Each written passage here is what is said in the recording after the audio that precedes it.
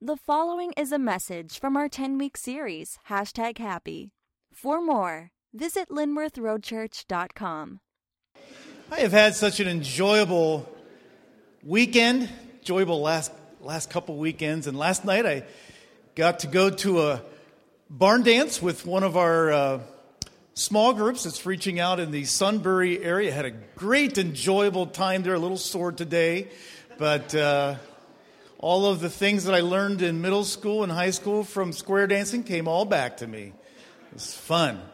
And on Friday night, I got to celebrate what's going on with one of the ministries that is so important to us, Orphan World Relief. Doug's here this morning, and Doug had his annual banquet for OWR, and such an enjoyable time, such a remarkable time of what God has done through that ministry, helping the plight of orphans all over the world. And Doug, that was just a joy to be with you Friday night. And the previous Sunday evening, we had our Vision Night, had a great turnout and response. Thank you so much for those of you that were able to join us on that night.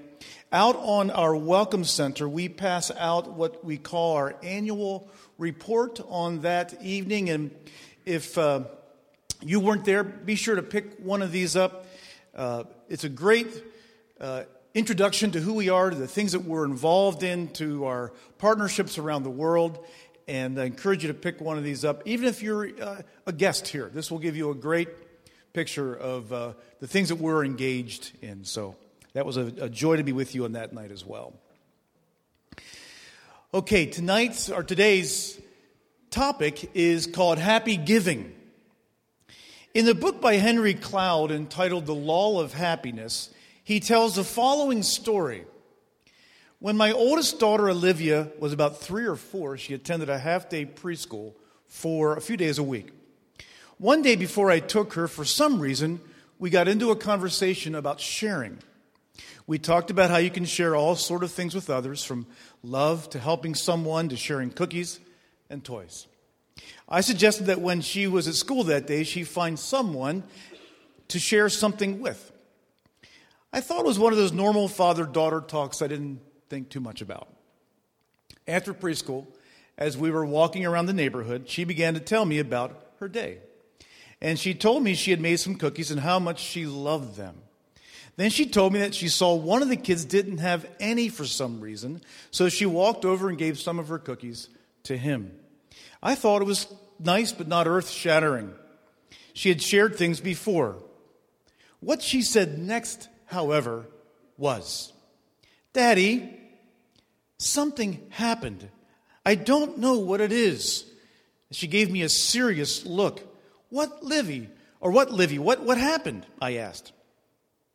"Well, when I gave Brandon the cookies, I felt something in here, right here." She immediately pointed to her little chest. "It felt really warm in here." "What was that?" she asked. When I heard that, I actually felt like I was going to break apart in tears, but I managed to hold them back. That was love, Livy. That is what you feel inside when you give things to people. It makes you feel warm and nice inside. "It feels really good," she said. "I want to do that some more. I like it." Well, what a great moment for any parent, and what a great moment for that little girl. Our culture, through movies and literature, repeatedly asks the question, is it possible to be happy without being generous? Not drawing an answer from Scripture or a religious book, but by simply observing human behavior and emotion, the answer repeatedly is no. We cannot be happy without being generous.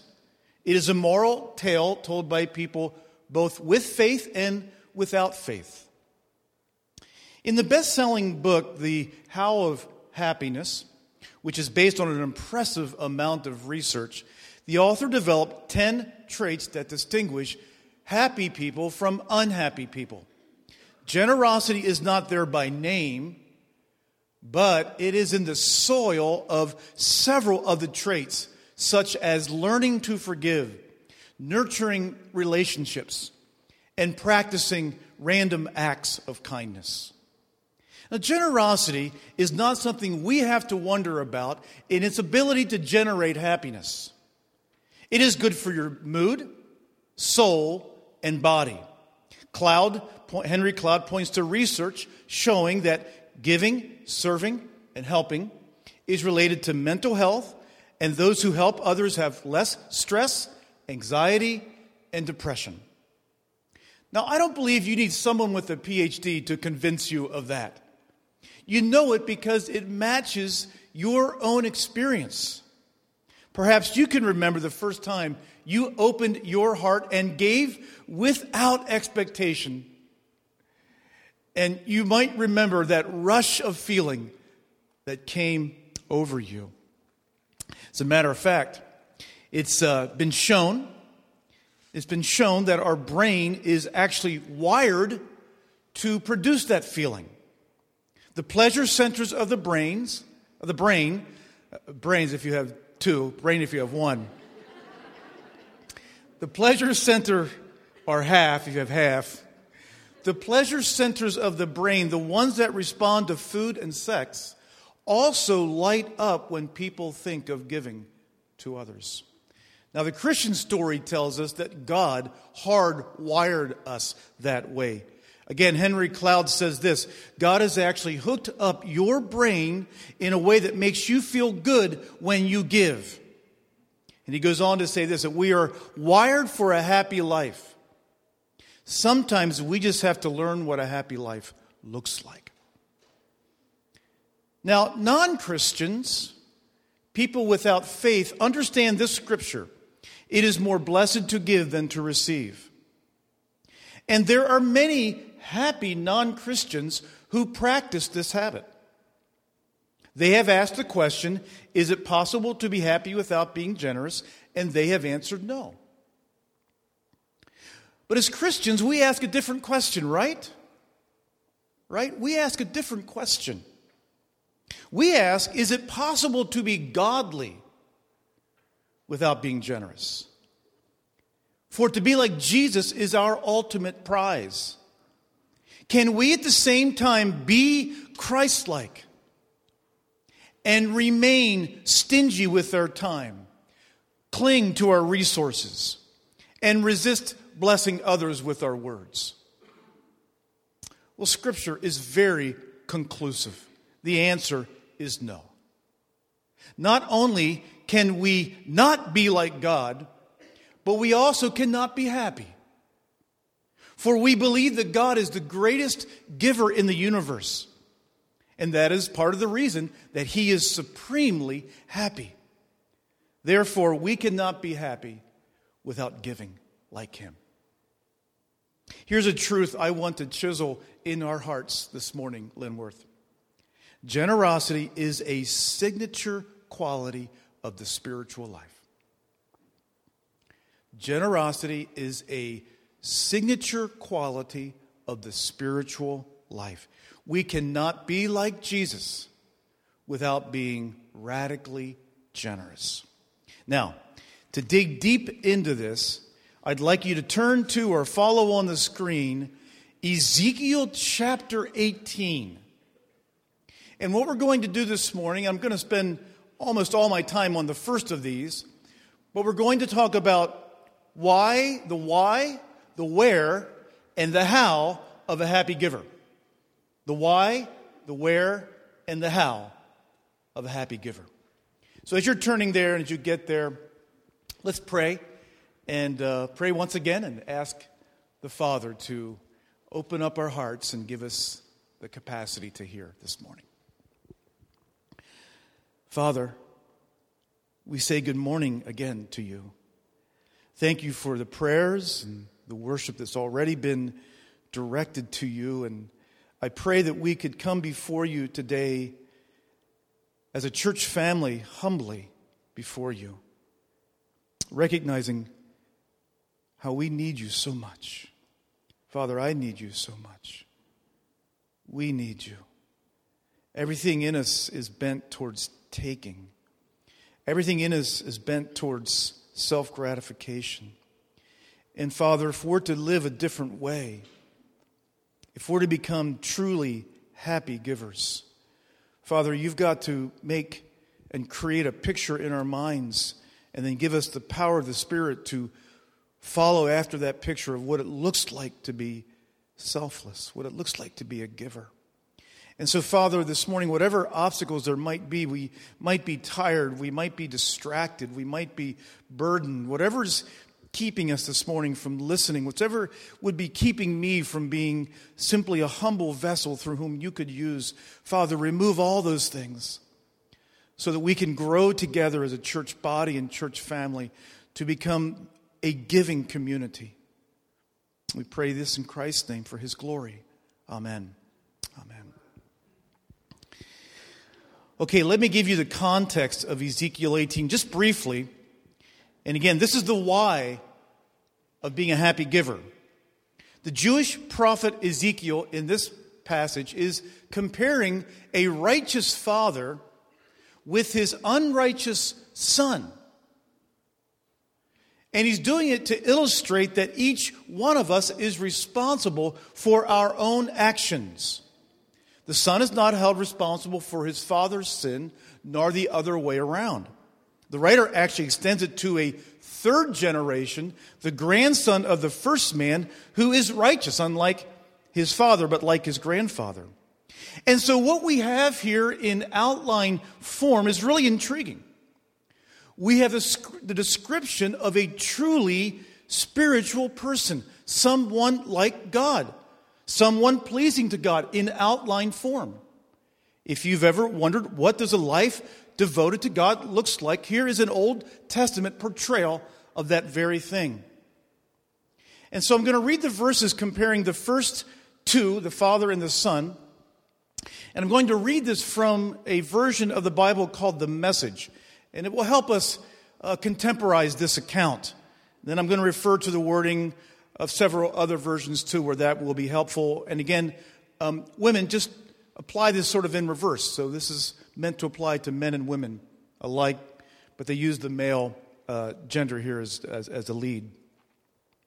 Okay, beginning in verse 5, the outline of a righteous man. Imagine a person who lives well, treats others fairly, keeping good relationships.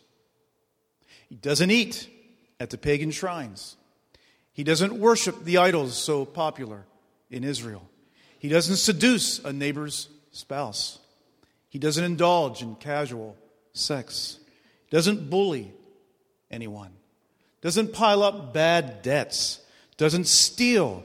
Doesn't refuse food to the hungry. Doesn't refuse clothing to the ill-clad. Doesn't exploit the poor. Doesn't live by impulse and greed. Doesn't treat one person better than another. But lives by my statutes and faithfully honors and obeys my laws. This person who lives upright and well shall live a full and true life. This is a decree of God, the Master. But if this person has a child who turns violent and murders and goes off and does any of these things, even though the parent has done none of them, he eats at the pagan's shrine, he seduces his neighbor's wife, he bullies the weak, he steals, he piles up bad debts, he admires idols, he commits outrageous obscenities, he exploits the poor. Do you think this person, this child, will live? Not a chance. Because he's done all these vile things, he'll die, and his death will be his own fault. Well, you can see clearly how the author makes his point about individual accountability. But look at the progression of the person pleasing to God. Where does it begin? The progression here is intentional. It begins with his worship. He worships God purely. He worships God for God and doesn't try to make God into what he wants. He worships God for God, and he doesn't worship a Gumby God that's bent and twisted and turned around whatever the prevailing cultural tide or opinion of the day is. Secondly, look at what's next. He's faithful to his wife. True worship inspires faithfulness and loyalty. Worship brings order to our affections. They are in the right place. His sexual ethics are driven neither by impulse nor culture, but in surrender to God.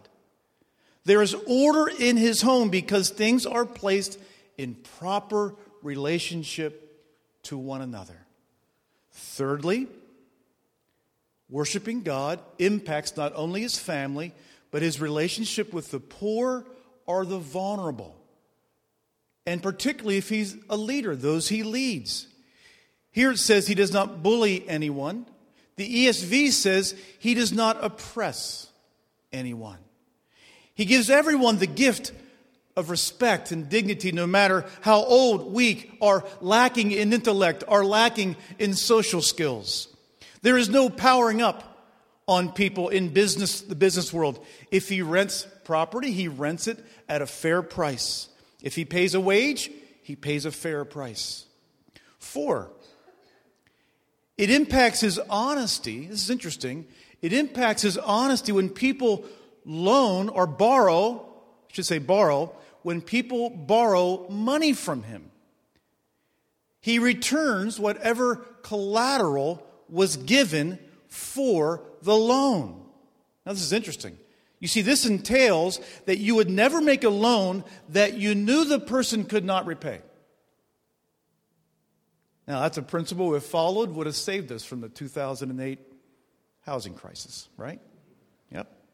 Now, on an individual level, some people like keeping others indebted to them so they can control them. They pile up bad debts for a purpose. In the ancient world, personal lending was construed as a way to benefit the borrower. To benefit the one, I got my things confused here, to benefit the lender. In God's economy, however, the one needing funds, the borrower, is viewed as a brother in need, a sister in need, not a vulnerable commodity to become rich from. This is what he's getting at here. 5. Next, this man does not steal. He is thoroughly honest in his business dealings. He does not undersell or overpromise. He pays his full share of his taxes. He does not cheat his employer. He's a man of his word. 6, he helps the needy. Other versions position this in the positive. The New Living Translation says simply, he gives food to the hungry and provides clothing for the naked. He is generous to the poor. He does not look on his giving as merely charity. As one who worships God purely, he is so aware of his own spiritual poverty. And he's filled with gratitude to God because of it. He understands everything he owns is a gift from God that he does not deserve. Therefore, he does not look at his disadvantaged brother or sister with any self-righteousness or contempt. When he sees a person in financial disrepair, he is slow to judge. And he avoids labeling people. And as one who is just and right, he is particularly moved by those who are in poverty because of injustice. He has a desire to set things right, since he worships a God who loves righteousness and justice. Now, the wording here is interesting, isn't it? The wording, feeding the hungry and clothing the naked. Now, that sounds familiar, doesn't it? Where have we heard that phrasing before? Well, you can find it, many of you know it, in the parable of the sheep and the goats in Matthew chapter 25. The sheep and the goats were separated on the day of judgment to the right and to the left. And how were they divided? How were they divided? They were divided based on their response to Jesus. Not the actual person of Jesus, but as Jesus came to them, embodied in the poor and the vulnerable. There too, as in this passage, there is a separation of those who will live and those who will die. The sheep will live because they met the needs of the poor and vulnerable. The goats will die because they closed their hearts. This passage reveals that genuine faith manifests itself in a changed attitude towards the weak and towards the vulnerable. And again, keep in mind, when Christ used this phrase poor, he used it in a broad way. He used it to describe those that are physically poor, and he used it to describe those who are spiritually poor. 7. Again, it says he does not exploit the poor, or as in the ESV, it says he does not lend money at interest or take any profit. Again, because he views the one who's borrowing from him as his brother, not as one to extract a profit from. 8, he does not let greed or impulse get the better of him. He has possessions, he has what he needs, but his greed does not blind him or close his heart to the needs of others. 9, he is not prejudicial in his treatment of others. He does not treat others unjustly. If he is in a position of power, if he owns a business or supervises others, if he has the power to police or to judge, if he has the power to render academic judgments, everyone gets the same opportunities and the same treatment. There is no such thing as privilege or being born on the wrong side of the tracks in his mind. Where does he get this idea? Where is it reinforced? He gets it from worship. Because he worships a God, he sees a God who crowns all humanity with beauty and glory and worth. Every creature, no matter how low, no matter how unfortunate, bears his image. It impacts the way he treats every person. Now, this is the outline of the person that will live. Do you see the fabric of generosity woven all throughout this description? Generosity is so much more than a few hundred or a few $1,000s given here and there. Generosity is a way of life that reflects the character of God. It is a signature quality of who God is. God is generous. We can be generous. This is interesting. We can be generous without being godly. Right? Think about it. There's lots of examples in our world. You can be generous without being godly, but you cannot be godly without being generous. I thought it's interesting also here. I thought it was interesting that there's nothing mentioned in here of the tithe. And if you're unacquainted with that term, each Israelite in the old Hebrew economy, each Israelite was to give 10% from the first fruit of their harvest. And that would have been a staple offering made as a part of their responsibility for the upkeep of the temple and those who served in it. Now, it could be that the tithe is implied in his pure worship. But its absence here could serve to remind us that the tithe itself does not make us a generous person. See, there's a misnomer that I have fallen into that we can fall into. We tithe. We give our 10%. And then we check generosity off the list. And this is where we make our error. We assume that we own the rest. And we spend the remaining 90% completely on ourselves in self-indulgence.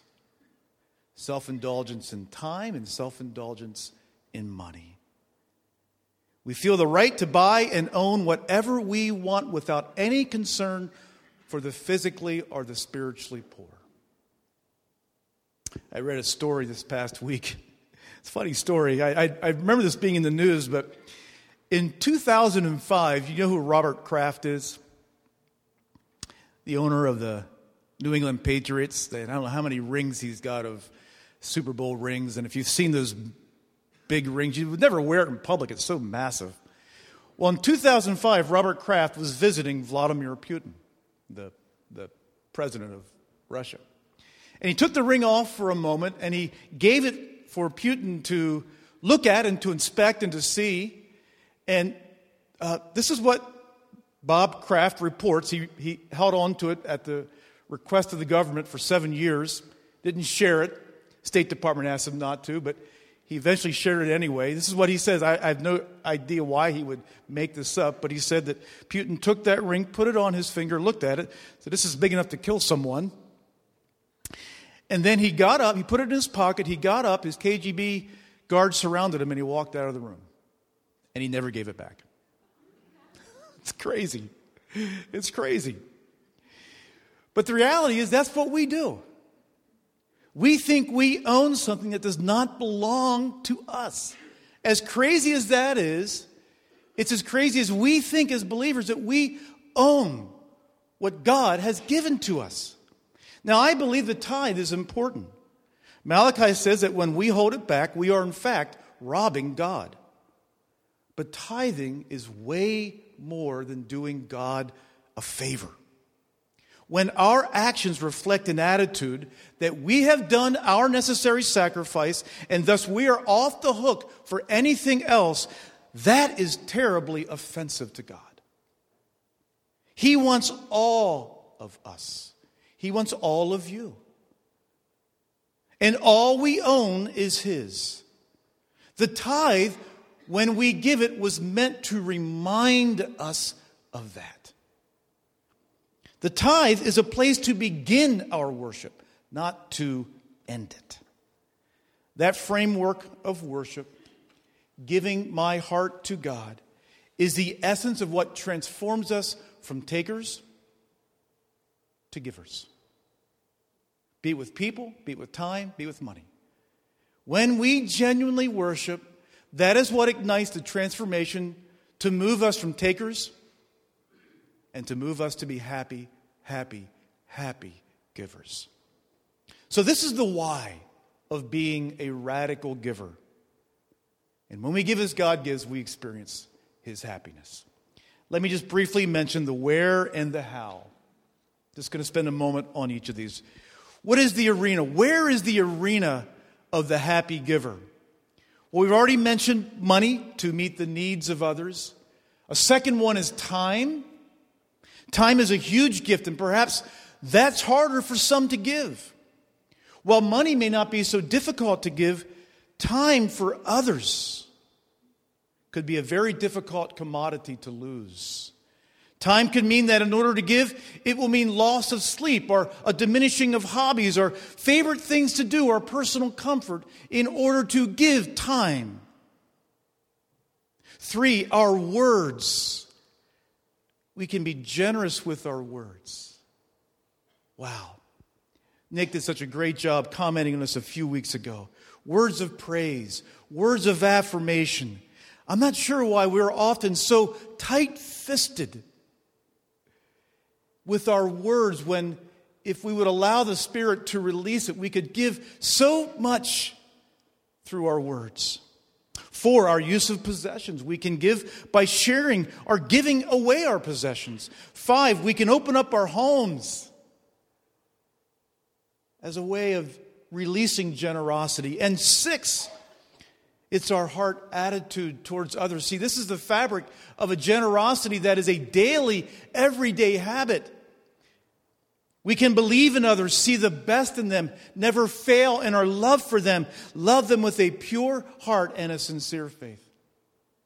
This is the arena of the happy giver. When we get the why right, and then we begin to manifest the where, we begin to step into the happiness of God, a generous God, a daily habit. And then thirdly, how do we give? What are the ethics of our giving? What are the ethics of our giving? How do we give? It's very simply in the how. We are guided by the cause of love. Love. Love is why we give. Love is how we give. It's how we decide where and to whom to give. Because it is a habit, a lifestyle, generosity will ooze from us as we experience the grace of God in our own lives. And radical generosity is driven not by our benefit, but by love. And this is captured so well in this verse 3 of 1 Corinthians chapter 13. Many of you know this chapter. It's the love chapter. You hear it at weddings. But in verse 3, Paul makes this crazy, radical statement. He says, if I gave everything I have to the poor and even sacrificed my body, man, we'd look at that person and say, wow, that person is super spiritual. That person is super generous, right? Look at what he says. Oh, I could boast about that. But if I don't love others, I would have gained nothing. See, motive does matter. Motive does matter.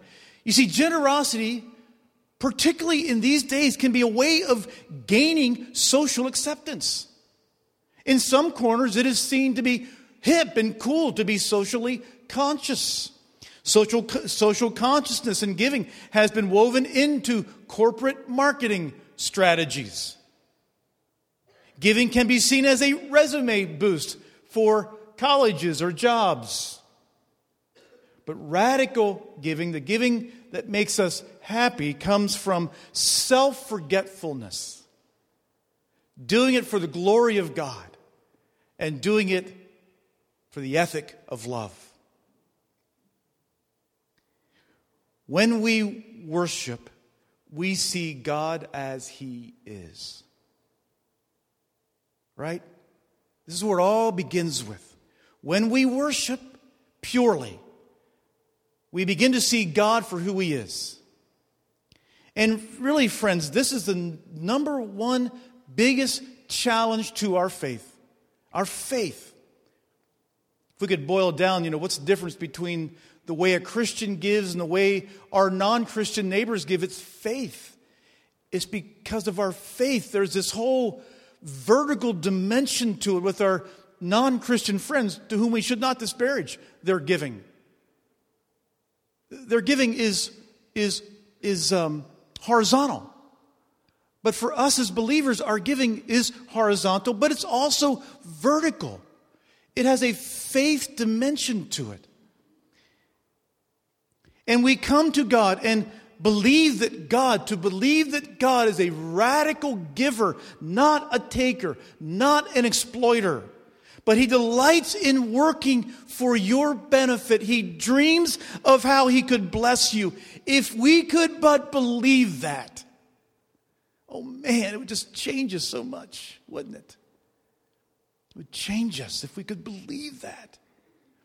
Now, indeed, sometimes there are circumstances or unanswered prayers that test this belief that God is a radical giver towards you. Jesus was aware that this would take place. And He urged us not to give up on our faith, nor to give up on prayer. And He gave this little story as a way of illustrating it. It's from Luke chapter 11, verses 11 through 13. Jesus said this, "You fathers, you daddies, if your children ask for a fish, do you give them a snake instead? Or if they ask for an egg, do you give them a scorpion?" It's kind of the proverbial, coal in the stocking here. Jesus says, of course not.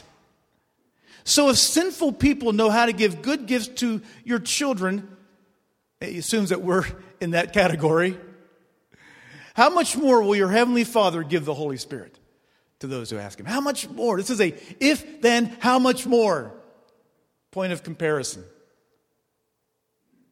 There was a video floating around on Facebook Friday featuring a really cool ministry, a prison ministry, obviously an offset of what Chuck Colson has done. It's in Michigan.